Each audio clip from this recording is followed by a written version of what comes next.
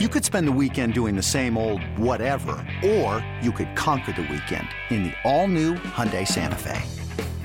Visit HyundaiUSA.com for more details. Hyundai, there's joy in every journey. eBay Motors is here for the ride. Remember when you first saw the potential? And then through some elbow grease, fresh installs, and a whole lot of love, you transformed 100,000 miles and a body full of rust into a drive that's all your own. Look to your left. Look to your right. It's official. No one's got a ride like this. There's nothing else that sounds like, feels like, or looks like the set of wheels in your garage. With over 122 million parts, you can make sure your number one ride or die stays running smoothly. So there's no limit to how far you can take it. Brake kits, turbochargers, engines, exhaust kits, roof racks, LED headlights, bumpers, whatever your baby needs, eBay Motors has it. And with eBay Guaranteed Fit, it's guaranteed to fit your ride the first time, every time, or your money back. Plus, at these prices, well, you're burning rubber, not cash. Keep your ride or die alive at ebaymotors.com. Eligible items only. Exclusions apply. And we are joined now by Josh Whetzel, who's the Director of Broadcasting and the voice of the Red Wings, and he has been since 2003. Josh, Grant, and Danny here in the nation's capital. How you been? Good. How are you guys doing? Great, my friend. Really appreciate the time today. A couple guys just got called up, and we'll get kind of in depth into that. But the headline name that's there in AAA that we really wanted to hit on first is Cade Cavalli. Out of spring training, or 80% of the way through spring training, it looked like he might make the big club. Hasn't happened. He's been up and down a little bit in Rochester. What have you seen from him to this point, and kind of give us a status report? Yeah, well, he's had two really good starts in a row now. The first time this season that he could probably say that. So I think the last two starts have been very encouraging. His most recent start was probably, I shouldn't even say probably, it definitely was his best one of the year. I think early in the season, he was having some command issues. That was the biggest thing, having trouble landing, especially his secondary pitches for strikes. And that was probably the biggest thing. I'll also say that I think, especially probably his first 3 or 4 starts, the numbers maybe looked worse than he had actually pitched. He kind of was in one of those situations where if anything could go wrong, it did when he was on the mound, and he had given up some soft contact that ended up being hits, maybe some balls that should have been turned into outs that weren't. So I think that might have frustrated him a little bit too. But, yeah, the last 2 starts have been very good for him, so I think he's definitely taking some steps in the right direction for sure. 9 starts, a 5.5 ERA. But if you look at the numbers, 40 innings, 37 strikeouts. I mean, there are some really good signs in there for a 23-year-old in AAA on the verge of the major leagues. How about the stuff? I mean, give us the update on the repertoire, so to speak. You get to watch him start in, start out. And tell people when they see him. Could be in a couple of days or a month or two, like what he's working with right now. Yeah, his last start in Syracuse, which was his best one of the year, he came out in the first inning, and he was pretty much just pumping fastballs, 97 to 99 in the first inning. So he was really blowing it by guys in the first. And then he kind of settled in more along the lines of, say, 95 to 97, I would say, with his fastball. The one thing I think, to get specific about some stuff with him is his curveball and his slider at times have kind of blended together a little bit, which I think is something they've been working on not happening. They want those to be, 2 distinctly different pitches. But the changeup can be a good pitch for him, too. He throws a hard changeup. His changeup a lot of times will be 89, 90 miles an hour. But it can be a pretty good pitch. I think, right now the big thing is, and he had a really good breaking ball the other day at Syracuse, got a lot of swings and misses with it. Sometimes that curveball and the slider, again, are kind of blending together a little bit, and they're trying to make sure that doesn't happen as much. That start that Josh is talking about at Syracuse, 7 shutout, 2 hit ball, 6 strikeouts, his best start since being drafted out of Oklahoma. You mentioned, the strike throwing being a key for him and command and control issues at times.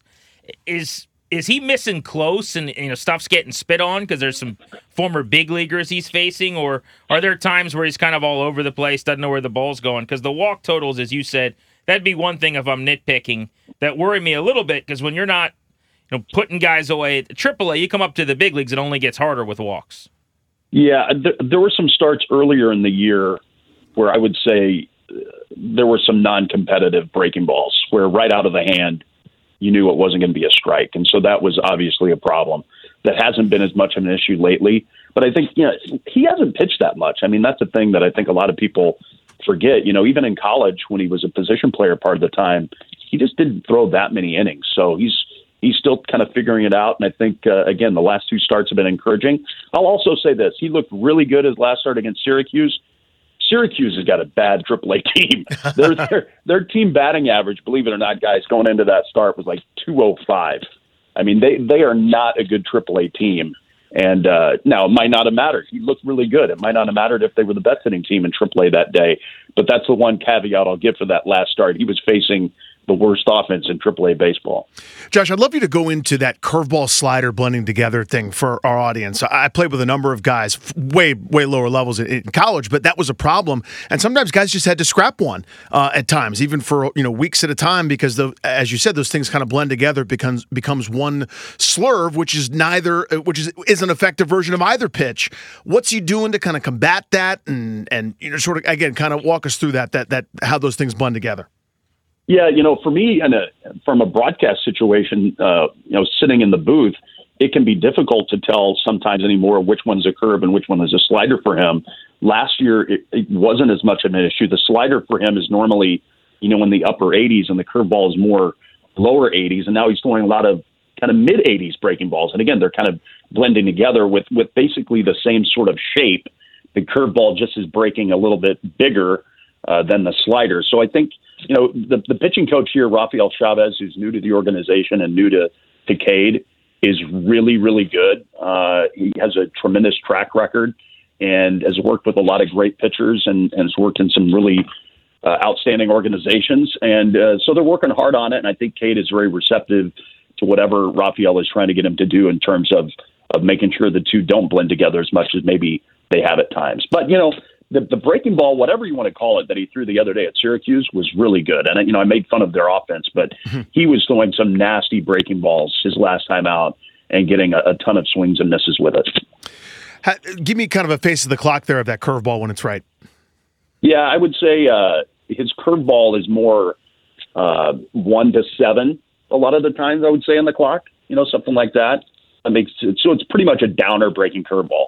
Our guest is the voice of the AAA affiliate for the Washington Nationals. They are now in Rochester with the Red Wings, also calls games in Buffalo, University of Buffalo men's basketball. Josh Whetzel, and we'll talk to him about his career coming up in just a bit. Another of the arms I wanted to hit on with you is a guy that I actually thought may have gotten a start this week if Evan Lee from AA, who's on the 40-man, didn't get the call. And in fact, if he was on the 40-man, maybe he would have been the choice. But you've got another starter who's actually made 10 starts at AAA this year in Jackson Tetro, who's got some interesting numbers. 4-2 with a 3.35 ERA. He's striking out a batter per inning, 48 Ks and 48 frames, only 39 hits allowed. 214 average against really impresses me. And he's actually, I believe, ranked right now in a couple of spots as a top 10 prospect in the system in AAA at 25. Tell us about him. Yeah, he's pretty intriguing, I think, too. I don't know if he'll be a starter long term. I know some scouts kind of view him maybe as a relief pitcher down the road, but Jackson's a tall, skinny guy. He's about 6'5". I think they list him at 190. Long arms and throws a fastball in the 95, 96 mile an hour range. And I think it plays a little bit quicker than that because he has such great extension with the long arms and legs. And he pitches pretty aggressively with a fastball, but he's got a curveball also. He's got a slider that a lot of times really looks more like a cutter and a changeup that he probably doesn't use quite as much. But he's had a really good month. I think Tetro's right on the doorstep there of getting an opportunity, and he's been good. He's been really, really good. He's someone I wasn't really very familiar with until he came up at the tail end of last season for a couple of starts, and he looked really good. I was impressed. I think he's definitely somebody to keep an eye on. Matt Cronin, recent promotion as well, left-handed arm. Yeah. Only a couple innings, obviously, very small sample, but what have you seen there? Yeah, 2 really good innings. I know he was dominating with AA. He's got that invisible, the fastball that's in the low 90s, but guys don't seem to see it. Tries to pepper the top of the strike zone with it, and he certainly had a ton of swings and misses in AA with it, and the first 2 appearances here have been very good, but he's got the fastball and a curveball, and he throws a splitter, and the results have been really, really good. He comes right after guys. Looks like he's very confident. So 2 appearances, so it has been a very small sample size, but certainly it looked really good. Yeah, if you extrapolate it out over his minor league season with the 14 appearances in Double-A, it's 16 games, 18 in the third innings, 24 strikeouts, so beautiful strikeout rate, and he's yet to allow a run still. I mean, he's got the unblemished, perfect ERA. He was a 4th-round pick out of Arkansas. I remember when he was drafted, and that was going back to pre-pandemic. It was 19. They felt like he could move really quick. Now he's 24. He'll be in the big leagues very soon, obviously. How hard does he throw? 'Cause you said it's low 90s, but he misses so many bats with that fastball. You'd think it was a firmer velocity. Yeah, he's been 91, 92, I would say, with a fastball at the 2 appearances so far, and it's my understanding that's pretty much where he was in Double-A also, but I think it's one of those high spin rate fastballs that doesn't drop as much as hitters expect it to, and so it's really sneaky. It's that old invisible. So he's been very effective with it for sure. Does he profile as a reliever, kind of because of that one bit of mystery there? Do you think he could be stretched out to be a starter? What do you think? I mean, he was a reliever even in college, so I think he's that's always been he's always been even at Arkansas. So I think for whatever reason, that's always been kind of what he's profiled as. Another guy in the bullpen that has been really, sorry to interrupt you there, Grant. Go for it. Reed Garrett has been really good. And I know he's somebody probably a lot of people aren't familiar with, and he's on the older side. I think he's probably 29 or 30, but he pitched the last 2 years in Japan for the Seibu Lions and was really good.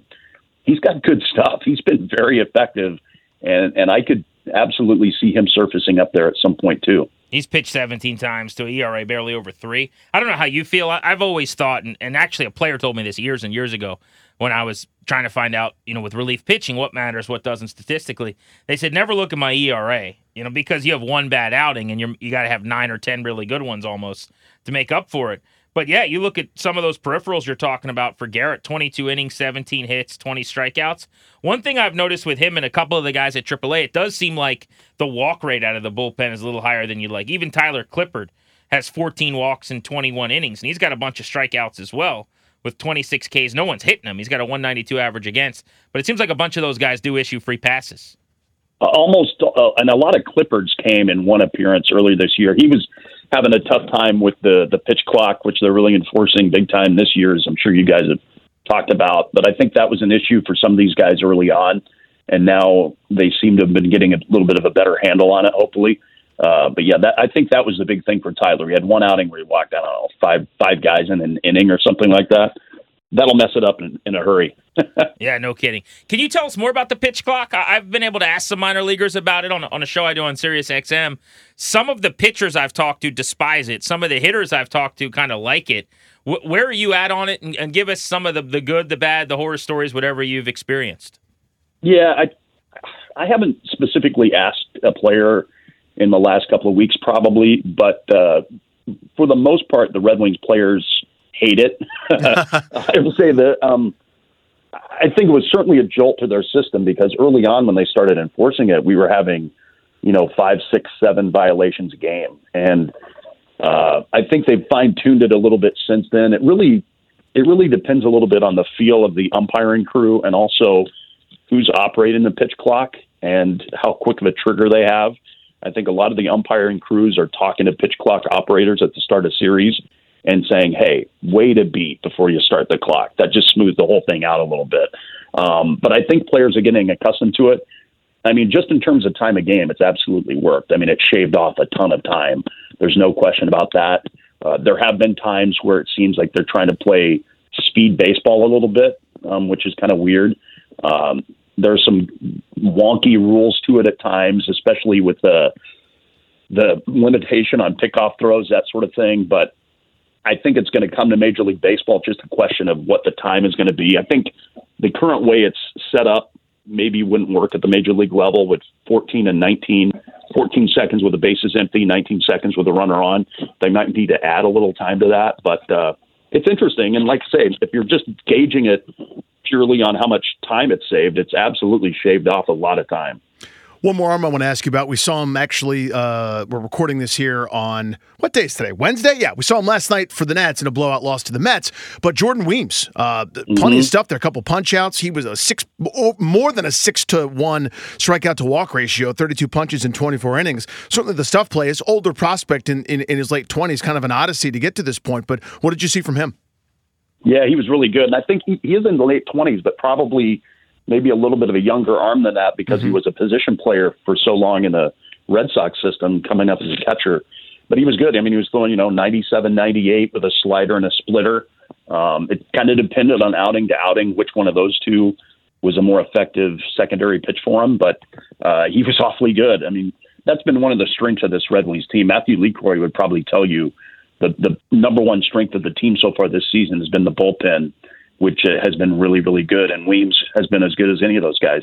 Hey, Rob Bradford here. You guys know I'm always up for a good MVP story. And one of the best stories is Wasabi Technology. Wasabi is the world's hottest cloud storage company, and it's become the go-to provider for professional and collegiate sports teams, including 20 Major League Baseball teams like the Red Sox and NHL teams like the Bruins and Vancouver Canucks. Even the Liverpool Football Club is getting in on the Wasabi action. So why is Wasabi the MVP? Well, Wasabi was purpose-built to free businesses from skyrocketing storage costs and unpredictable transaction fees that the Amazons of the world are charging. In fact, Wasabi is up to 80% less than those hyperscalers and doesn't charge a cent for businesses to access their data. From Wasabi's AI-enabled intelligent media storage, Wasabi Air, to the industry's only cloud storage service with triple protection against cyber criminals, data deletion, and ransomware, Wasabi's taken the lead in driving innovation in data storage and helping sports teams to unleash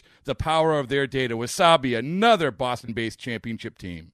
All right, let's go to the hitters, and we're breaking down some of the prospects in Rochester. We decided to do that this week with so many roster moves, Weems among them, the path being beaten now between AAA and the big leagues as we get into the summer here. Josh Whetzel, Director of Broadcasting in Rochester, joins us on this Bustin' Loose baseball installment with Grant Paulson and Danny Rouillet. So let's start with Luis Garcia. A lot of Nats fans know him, 100-plus games in the big leagues the last 2 years. There's been a countdown to getting him back to the show.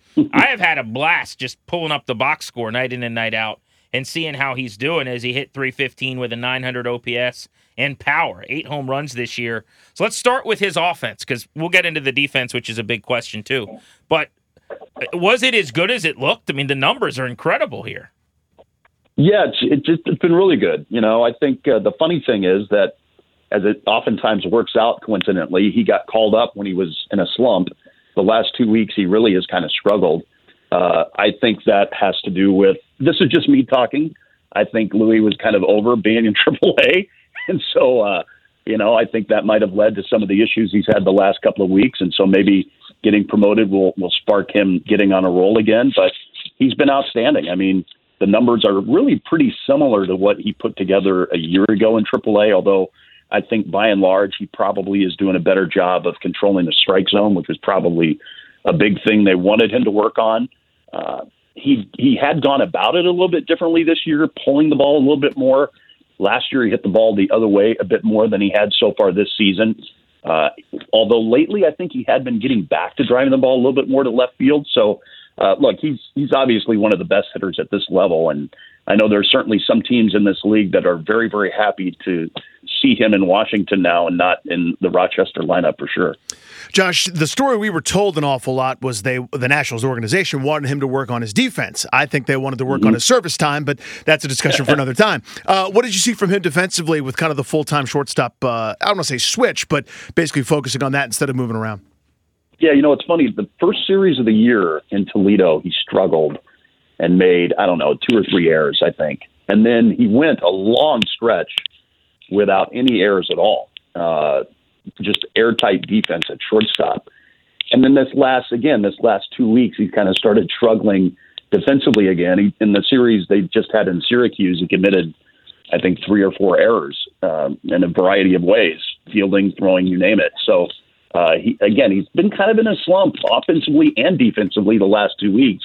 And it seems like a lot of times guys get called up at that moment, coincidentally a lot. But I think being back up in the big leagues will probably get him headed in the right direction again. What kind of big leaguer do you think ultimately he could be, and what is the next phase for him? Because he has flashed, but as you know, he's been inconsistent. He hasn't really taken a spot and run with it. Like, hopefully this is the time, and he's still very, very young. He's 22. But what do you see for him in the future in D.C.? Well, I'm not a scout, so I don't know if I'm the best guy to answer that. But I know that the Red Wings coaches are big believers in him. Matthew Leafcourt, the manager, and the hitting coach Brian Daubach really think that he's going to be a very good big league hitter. I think ultimately a lot will probably be dependent on how well he controls the strike zone, though, because, he does occasionally chase pitches out of the zone, and he's done a better job, I think, of avoiding that this year. But if he's unable to continue that and get better at that, that's probably going to limit, obviously, how well he can perform up there. But they talk a lot about his hands. And I think when Matthew Leafcourt talks about his hands, he's talking about his hand-eye coordination. He just has kind of a knack for being able to put the bat on the ball, which can sometimes maybe get him into trouble, too, chasing pitches out of the strike zone. But I know Matthew Leafcourt and Brian Daubach are big, big believers that he can be, maybe even an all-star caliber player at the major league level, which certainly be something. I mean, that's what the Nationals are banking on, right? So, Josh, every so often you get a player that's just a freak of nature, right? Whether it's an Albert Pujols in his prime or Juan Soto that Nats fans know very well, who can do that 300 with 40 homer kind of dance, right? And there are a lot of guys, though, that almost have to pick and choose. You want to be a bat-to-ball guy and, maybe have 20 balls carry out, or you could swing and miss a lot more and hit for some pop. It looks like right now in AAA he's doing both. Just your opinion on this. Where is Garcia better, being a guy that has occasional power where the home run numbers may not be great, or is he better as a hitter, maybe, as you said, expanding the zone sometimes, swinging and missing a bit more, maybe striking out a little bit more often, but hitting for more pop? Where do you think he's more natural? Wow, that's a really good question. I don't know how to answer that, to be honest with you. I almost tend to think the latter might be where he ends up, to be honest with you. More of I don't know. That's just me, my gut reaction to that. But that's a good question. I understand what you're saying, but again, I'm not a scout or a coach, but part of me says maybe that's where he ends up, being more of a guy who slugs a little bit. Yeah, but don't sell yourself short. You've seen a lot of ball. You've been watching with multiple organizations these guys turn into over the years. It's not always rocket science. I don't want to paint myself into a corner. I hear you. Understood. Because if he hits 50, then you're like, I swear I said he would do that. Yeah, totally. Yeah. There's two guys real quick I do want to hit on with you that are, I don't want to say lesser known, but that are interesting to me. Donovan Casey came over at the deadline as part of the Josiah Gray, Keibert Ruiz deal, kind of a power and a defense guy, not hitting for average at all, about 210, and there is swing and miss in his game. But the idea was maybe extra outfielder who could hit home runs and play really good defense and is an athlete. Kind of give me a profile and what you've seen from him this year, because obviously the numbers have been a little disappointing. Yeah, he swings and misses a lot, so that's going to be the big issue. Is cutting down on that. He is a terrific outfielder, very good base runner. He has as good of an outfield arm as I think there might be in the entire sport, and I don't say that lightly. I mean, he can absolutely throw from right field, and it's accurate, and he's made some of the best throws I can remember seeing this year. And I've asked Matthew Leafcourt and Brian Daubach, I mean, where does his arm rank from guys you've seen? And it's right up there at the top of the scale for those guys. So I think it just comes down to what kind of a hitter can he be, and can he limit the swinging and missing and get on base a little bit better? Because, then you're talking about somebody who absolutely could at worst be a fourth outfielder, because the defense, the base running, and especially that arm is so outstanding. Now, I don't know if you'd consider him a prospect or a high-end prospect or not. He's obviously ranked in Pipeline in a bunch of the publications. A guy who is not necessarily a prospect. He's 30 years old, but who is mashed. I don't even know the backstory. What is the deal with Joey Meneses? So you'd have to tell me how to say his name. He's hitting tanks. I just see him in the box He's score. good. All that dude does is rope out base hits, and I remember looking up that he has played pro ball overseas. He can really hit, man. He's kind of a late bloomer, I guess. He's from Mexico. He came up through the Braves system, never got to AAA with the Braves, and hit for a decent average, but didn't hit for a lot of power. And then the Phillies signed him as a minor league free agent in 2018, sent him to AAA, and he wound up being the International League most valuable player that year.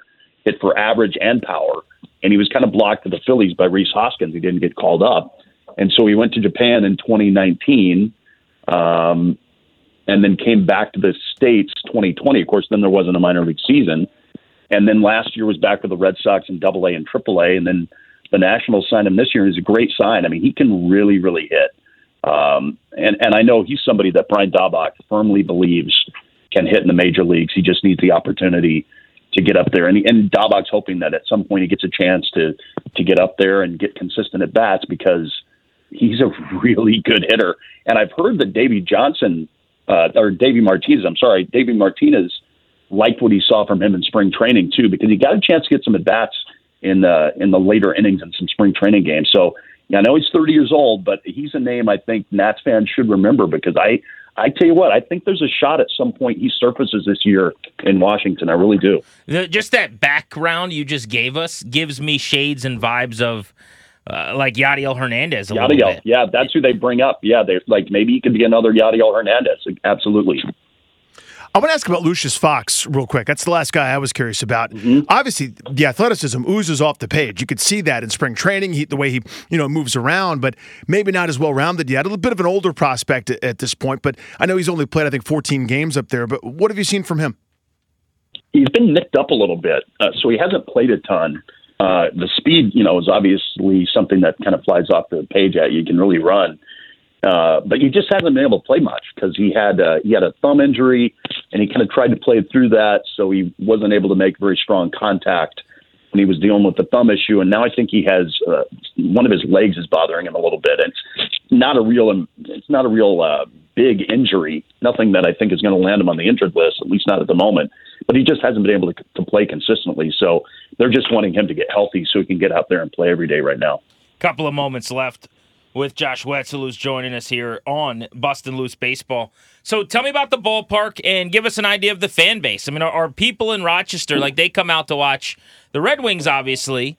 They get invested in the players, though. Are they Nats fans? Do people wear Nats gear that aren't from D.C. when they go to the games? Like, what's that like? Yeah, there are some people that are starting to do that, wear Nationals jerseys and that sort of thing. And I think, there are a lot of people from Western New York or the Rochester area that kind of end up living in the D.C. area too. So some of those folks come back to visit family and they'll come check out some of the Nationals prospects. But, the Frontier Field, the ballpark, has been here since 1997, located right in downtown Rochester. And one of the unique things about this franchise is that it's been around forever. One of the original minor league franchises in the entire sport. And yet Washington's only the fourth different major league team they've been affiliated with. They were affiliated with the Cardinals for like 4 decades, and then the Orioles for about 4 decades. Of course, in your area, a lot of Baltimore Orioles fans will remember Rochester being where so many great Orioles players came from. Of course. And then the Red Wings were with the Twins for a long time. So switching major league affiliations is not something that they're used to, and so it's still kind of a new thing. But I think the Nationals are taking hold, and I know Strasburg's going to be starting here Friday night, so a lot of people are really excited about coming out and seeing him pitch on Friday. Yeah, it's going to be great to see how he stacks up against some AAA competition after a couple starts in Fredericksburg.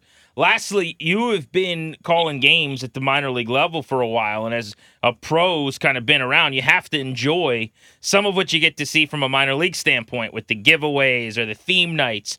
Anything stand out when you look back at some of your favorite themes or just hilarious, things you saw at the ballpark, people that came in throwing a first pitch that are like on your Mount Rushmore, so to speak?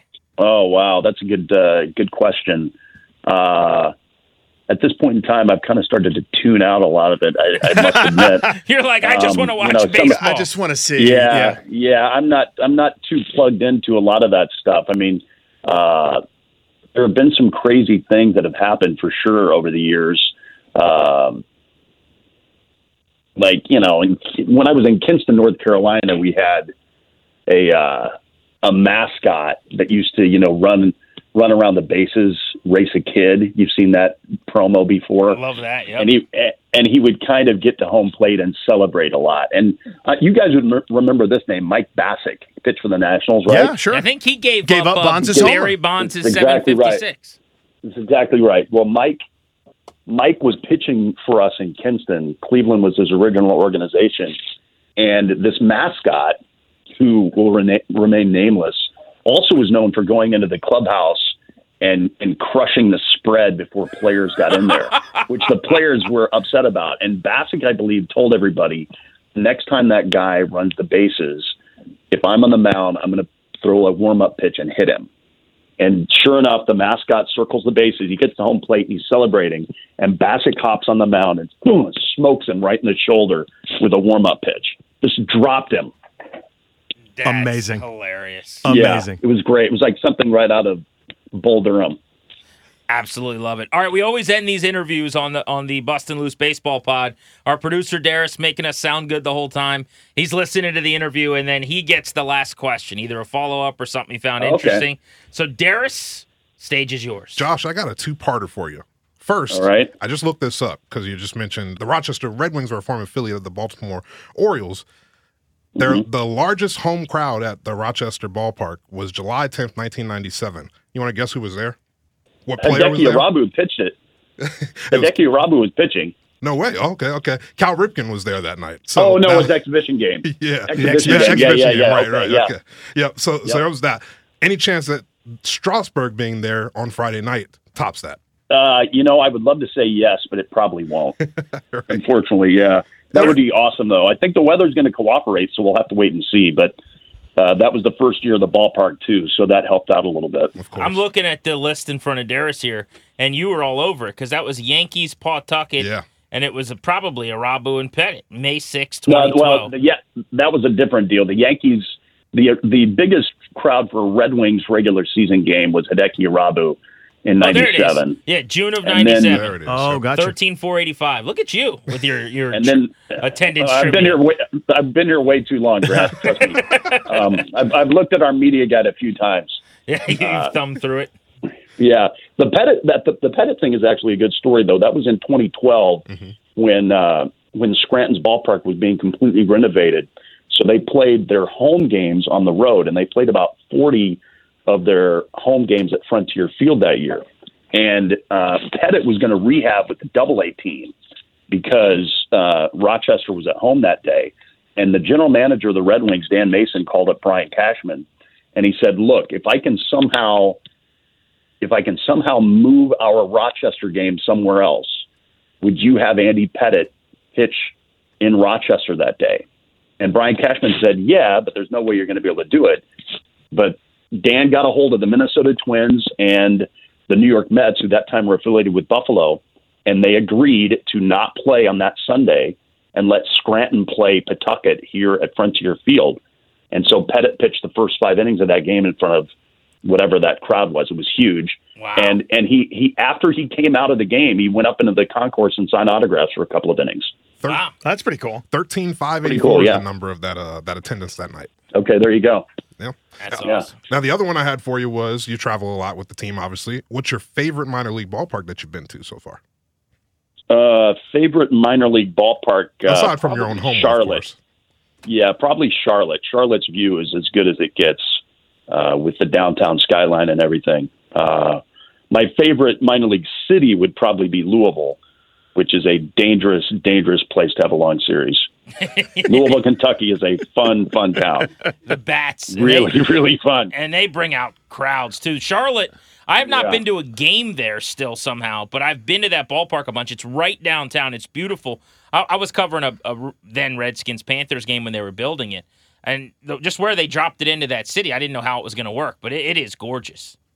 Yeah, unfortunately, it's too small of an area to make that a major league ballpark. Because that would, Charlotte, could possibly get an expansion team, but it probably wouldn't work at that spot the ballpark is. But yeah, that's a beautiful view there in Uptown Charlotte, as they call it. Josh, this was great, man. Really appreciate the insight and all the players and swapping a couple of stories with you. It was a blast, man. Thanks for joining us. Appreciate it, guys. Thanks.